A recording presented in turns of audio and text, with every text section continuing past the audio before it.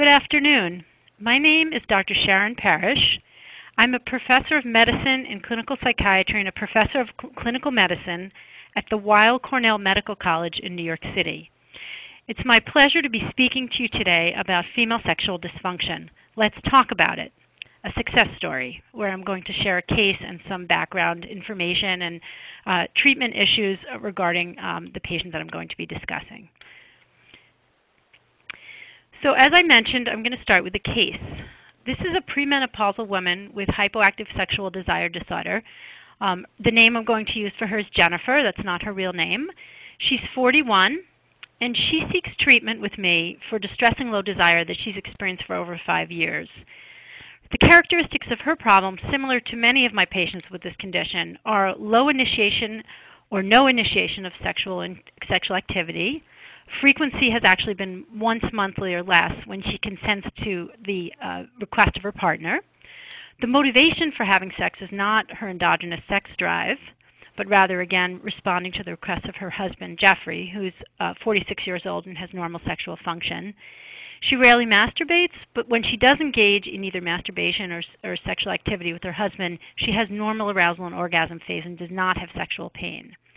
The couple, because of this problem, has actually sought couples psychotherapy, as well as she's also sought individual counseling. And neither, although they weren't specifically directed as sex therapy, have improved their sex life. The marriage described as Jennifer is solid and supportive. There's no sexual abuse. A little bit more about Jennifer. She drinks alcohol, what she calls socially, which consists of having 1 or 2 glasses of wine 3 to 4 nights a week, usually in the context of work-related social events, and she considers alcohol sort of part of her job. She was on oral contraceptive pills since the age of 16, and remember she's now, been using them for quite a number of years, but she discontinued them 3 years ago due to a low sex drive, and she's had normal menstrual periods since then. A gynecologist had suggested to her that might improve her sex drive.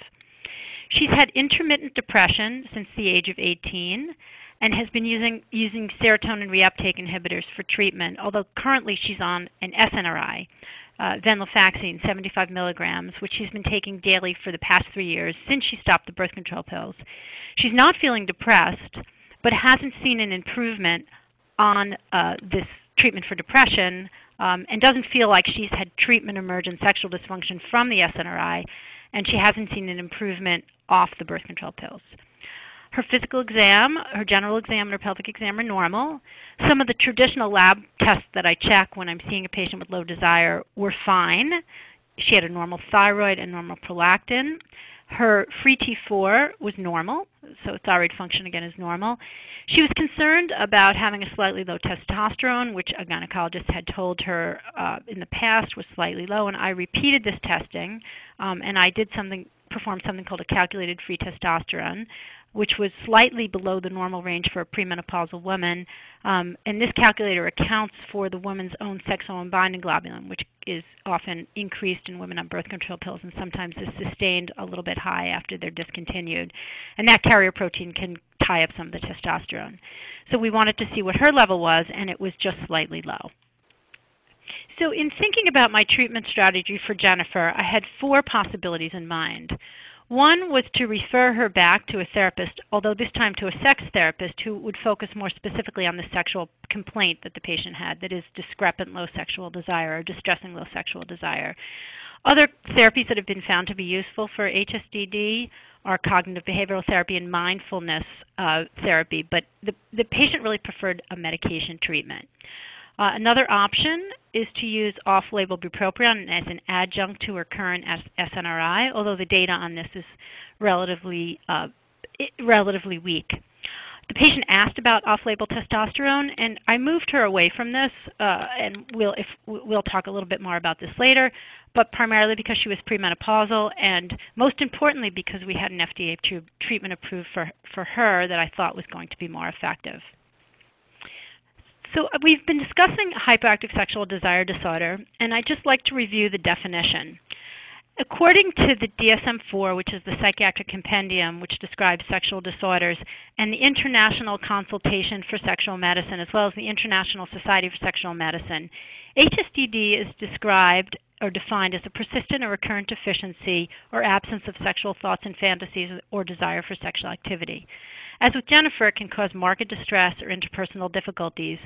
And we have to make sure it's not due to another primary disorder, one of her medications, such as the birth control pills, or due to depression, which in her case we did not feel was the case because the depression was treated. The patient has the characteristic of lack of motivation for sexual activity with reduced or absent fantasies or spontaneous desire or thoughts about sexual activity. She also had reduced or absent responsive desire to erotic cues and stimulation, or the inability to maintain desire interest throughout her sexual activity. All of her characteristics were quite consistent with the current definition. Patients often will have avoidance, which is not due to pain or anorgasmia when they're afflicted with this problem. Important to both the DSM-IV and its next iteration, the DSM-V, in order to be diagnosed with HSDD that warrants a psychopharmacologic intervention, the problem must be generalized, meaning it's not limited to certain types of stimulation situations or partners rather than being situational, in which case it's limited to certain types of stimulation situations or partners. And in that case, we might address those issues rather than prescribing more generalized treatment. The problem has to cause distress and persistence, as I mentioned. It has to have some duration or frequency, 6 months or more than 75% of encounters, and that's clearly the case here. And the problem has to be moderate or severe as self-rated by the patient in order to warrant a therapeutic intervention. The etiology of HSDD is understood to be an imbalance between excitation and inhibition. And the excitatory hormones in the brain that are involved with desire are listed on the left-hand side. And the excitatory psychosocial interpersonal factors are also listed. And we can also see on the right-hand side the inhibitory brain hormones or physiologic factors and the inhibitory psychosocial factors, things like relationship conflicts, stress, negative beliefs about sex, or prior experience. Understanding neurotransmitters and central regulation of desire and arousal is critical to the treatment of HSDD. As you can see from this somewhat complex schema, and we'll show you a little more detail, dopamine is at the center of sexual excitement and leads to improved desire, whereas serotonin can be inhibitory. Also excitatory are testosterone and norepinephrine, and also inhibitory are prolactin.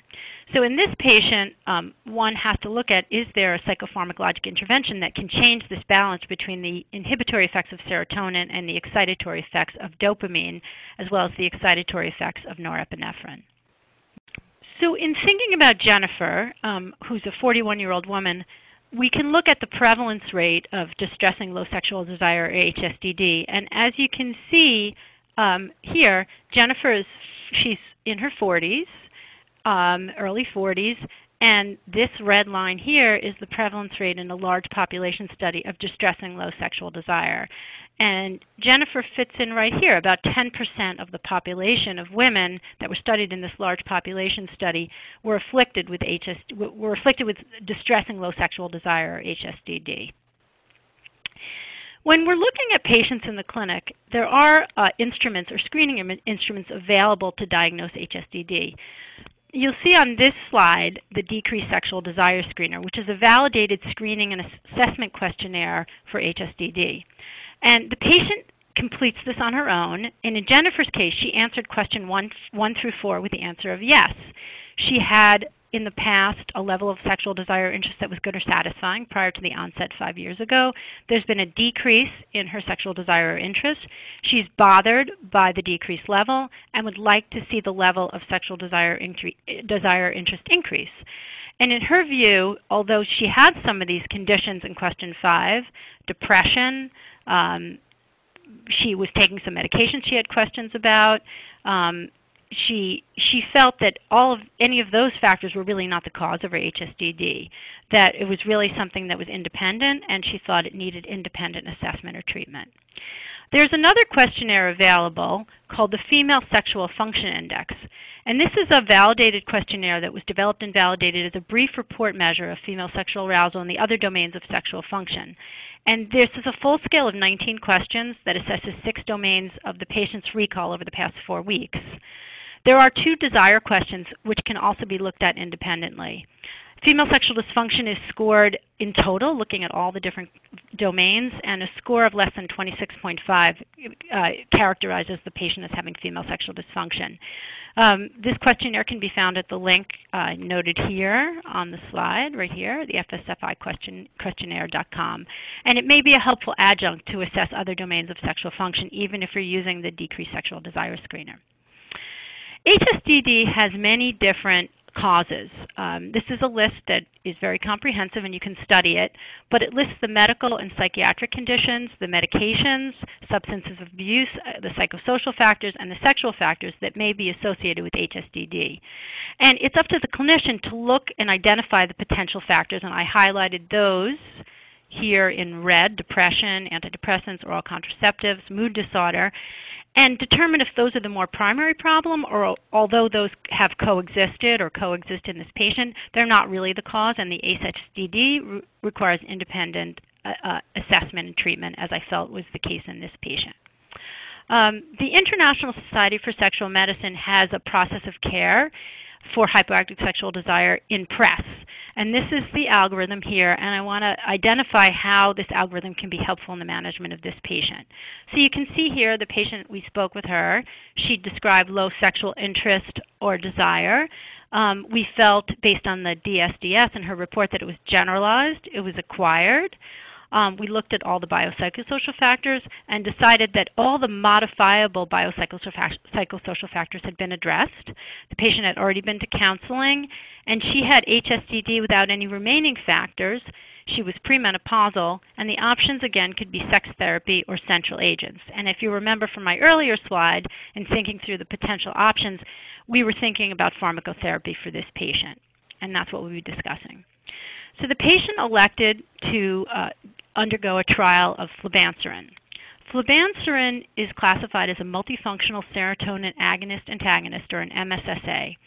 And its effect is a mixed postsynaptic 5-HT1A agonist and a 5-HT2A antagonist. And these mixed effects may have prosexual effects ultimately on the patient. If you remember back on the brain chemistry slide, we want to improve activity at the dopamine receptors and decrease the serotonergic effects such that region-specific elevations in dopamine and norepinephrine offset the inhibitory serotonin activity. And that's what this drug does, and in the case of this patient, we felt that that balance was going to be helpful and may either offset her endogenous HSDD or complement the action of the antidepressant therapy and moderate her HSDD in the context of that treatment. Flibanserin is an FDA-approved treatment. It's been available for over a year, and it's approved for acquired generalized HSDD in premenopausal women that's not caused by a primary other problem, as I mentioned earlier. The dose is 100 milligrams daily at bedtime, and the patient undergoes an 8-week trial to determine efficacy. There are warnings about hypotension and syncope due to the interaction of flibanserin with alcohol, which in fact is a contraindication. And that's why I mentioned in the case history about her regular social drinking. The patient needs to be told this, and it needs to be discussed before writing the prescription.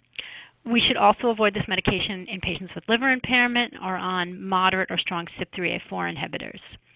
A provider needs a certification to prescribe, and also pharmacies need the certification for dispensing. This is called the Risk Evaluation and Mitigation Strategy, or the REMS program. And I'll go into each of these different issues in a little bit of detail in the subsequent slides. Of note, flibanserin was approved by there were a number of studies, but there were 3 pivotal trials that were responsible for the approval of the drug at the FDA. And the endpoints were the FSFI desire score. I showed you the FSFI, the Female Sexual Function Index, and there are 2 questions on desire. And that was very important in the 3rd study as a clinical endpoint.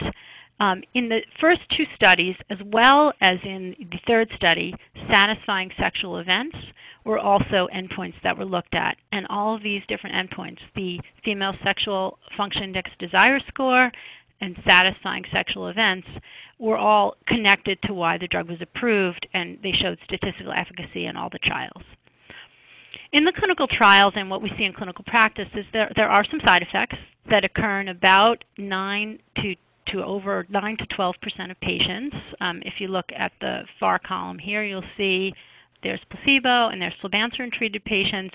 Dizziness, somnolence, nausea, and fatigue are the most common side effects. And this is reasonable and similar to what we see in other CNS active drugs.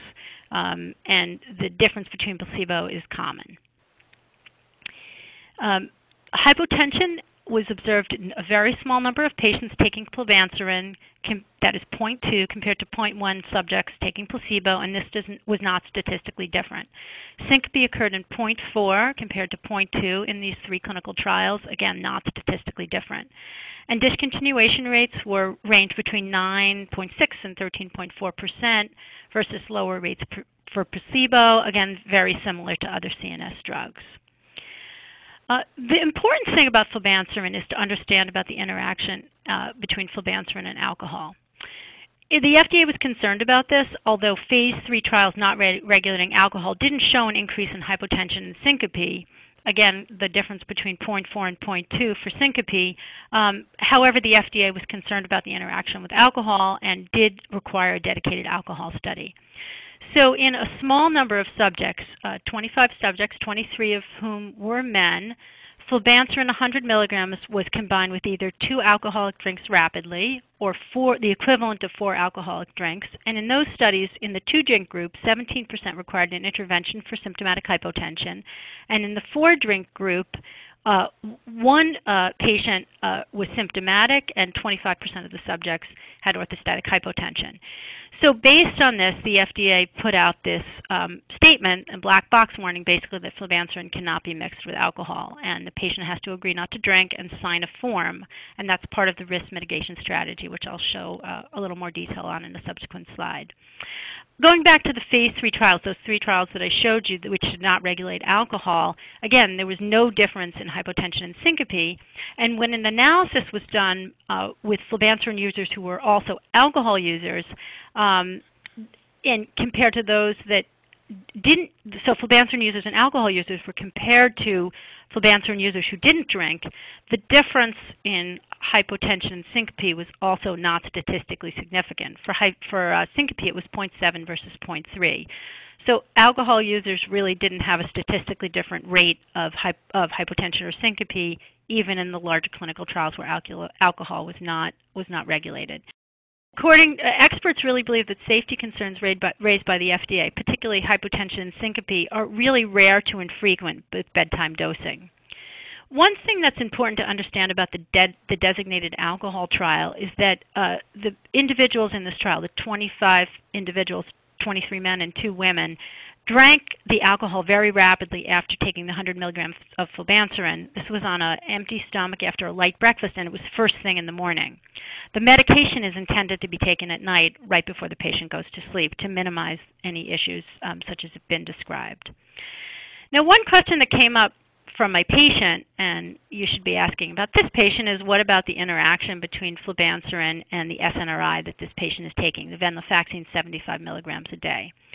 And what the FDA says in their briefing document about this is that in the studies, the large phase 3 studies that I've been discussing, flibanserin didn't cause any major problems. It didn't exacerbate depression and anxiety in patients taking an SNRI or SSRI.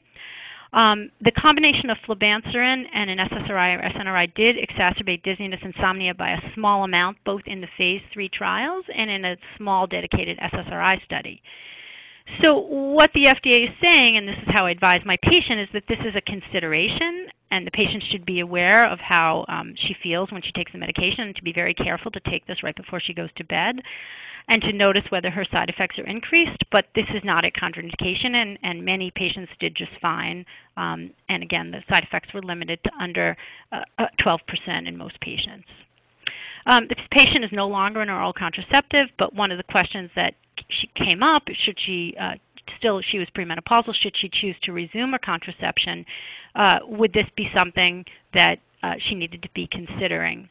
So oral contraceptives are classified as weak CYP3A4 inhibitors, and if you remember from my earlier slide, only moderate to more strong CYP3A4 inhibitors are contraindicated. And a meta-analysis from a phase 1 study showed that exposure to flibanserin was slightly increased when co-administered with oral contraceptives. So one would need to be aware of potential increased side effects and guide the patient accordingly, but again, it's not a contraindication. The patient was currently using a different form of birth control and wasn't really considering this at this time, but she wanted to know what the situation would be should she choose to change that. So going back to more concrete issues of flibanserin prescribing, we really must advise the patient that patients have to abstain from alcohol. And we as the provider, and I had to do this with my patient, Jennifer, really had to evaluate the patient's willingness to agree to do so and to follow through with this agreement. So she said that she was willing, and she was willing certainly for the 8-week trial that I advised her to undergo to see if she would have improvement in her HSDD on this treatment. This slide again summarizes the contraindications of flibanserin, use of alcohol, or moderate or strong CYP3A4 inhibitors. While oral contraceptives are not contraindicated because they're weak CYP3A4 inhibitors, there are other drugs that are important to know about. HIV drugs, antifungals, and especially very, very important is fluconazole. This is something that a lot of women take for yeast infections, often antibiotics.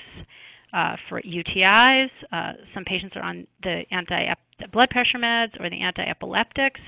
So again, these are absolute contraindications, and you cannot use them if you're going to use these medications or use flibanserin if they're going to stay on these drugs. I want to just highlight a little bit more about the REMS program. I'm already a certified prescriber. It's a pretty straightforward process, and it's very simple, but it's important to become a prescriber if you want to use flibanserin. The REMS program, again, stands for Risk Evaluation and Mitigation Strategy, and the specific purpose is to mitigate the increased risk of hypotension and syncope, which I've explained to you, due to alcohol use. And in order to become a certified provider, you go to the website for the medication, www.addierems.com. You read the information, you complete the training, and complete a short assessment. It's 4 questions. You fax it in order to enroll, and you only have to do it once, and then you're a certified prescriber. And when the patient comes to you and you make the decision, like I did with Jennifer, to give this medication, you just go ahead and prescribe. There's no paperwork involved once you've completed the training and you've faxed in the form. When the patient does receive the prescription, she has to sign a form, which you can print from the website. I just have a stack in my office, saying that she understands the risk with alcohol and that she agrees not to drink alcohol. One important thing that I emphasize with my patients is that it's an 8-week trial, and many women have had children. They've been through first trimesters of pregnancies and longer times of pregnancy where they haven't drank, and they understand that this is a trial. They're going to see how it goes, and depending on how the medication helps them, they may be so happy that their HSDD is treated that this doesn't really become an issue. I want to go back to another point that came up with Jennifer was, would she be a candidate for testosterone for her distressing low sexual desire? And in the next couple of slides, I'm going to just summarize what we understand about systemic testosterone for the treatment of low libido. And although, if you remember from the 4 quadrants and the 4 choices, that off-label treatment with testosterone is not what we chose for Jennifer, it's important to understand what the treatment guidelines are. So in summary, randomized placebo-controlled trials consistently show benefits of transdermal testosterone versus placebo for sexual desire, arousal, orgasm, pleasure, satisfaction, and pain. And all the subgroups for which systemic testosterone for the treatment of distressing low libido are indicated are listed here. Surgically postmenopausal women on estrogen, naturally postmenopausal women on estrogen and progesterone, postmenopausal women on no other hormone therapy, and then where does Jennifer fit in? Premenopausal women in the late reproductive years. Now Jennifer is sort of middle. She's just over 40. She's not quite late, but she's later. Or there's been a few trials showing the efficacy for treatment-emergent SSRI, and she's on an SNRI, antidepressant-induced sexual dysfunction. Both of these and all of these are actually off-label treatment because there's no FDA-approved testosterone product for women.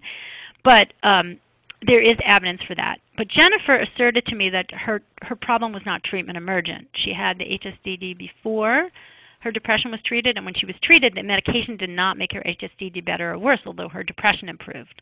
So neither of those really felt like a strong reason for me to use the medication in this patient. Of note, there's really no randomized controlled trial data for premenopausal women on combined oral contraceptive pills, and certainly not, there's no evidence for DHEA, although that wasn't an issue here. So I think that, again, where we landed with Jennifer was that we were going to give her flibanserin, but I thought it was important for her to understand why we weren't choosing testosterone. Just a bit more about testosterone.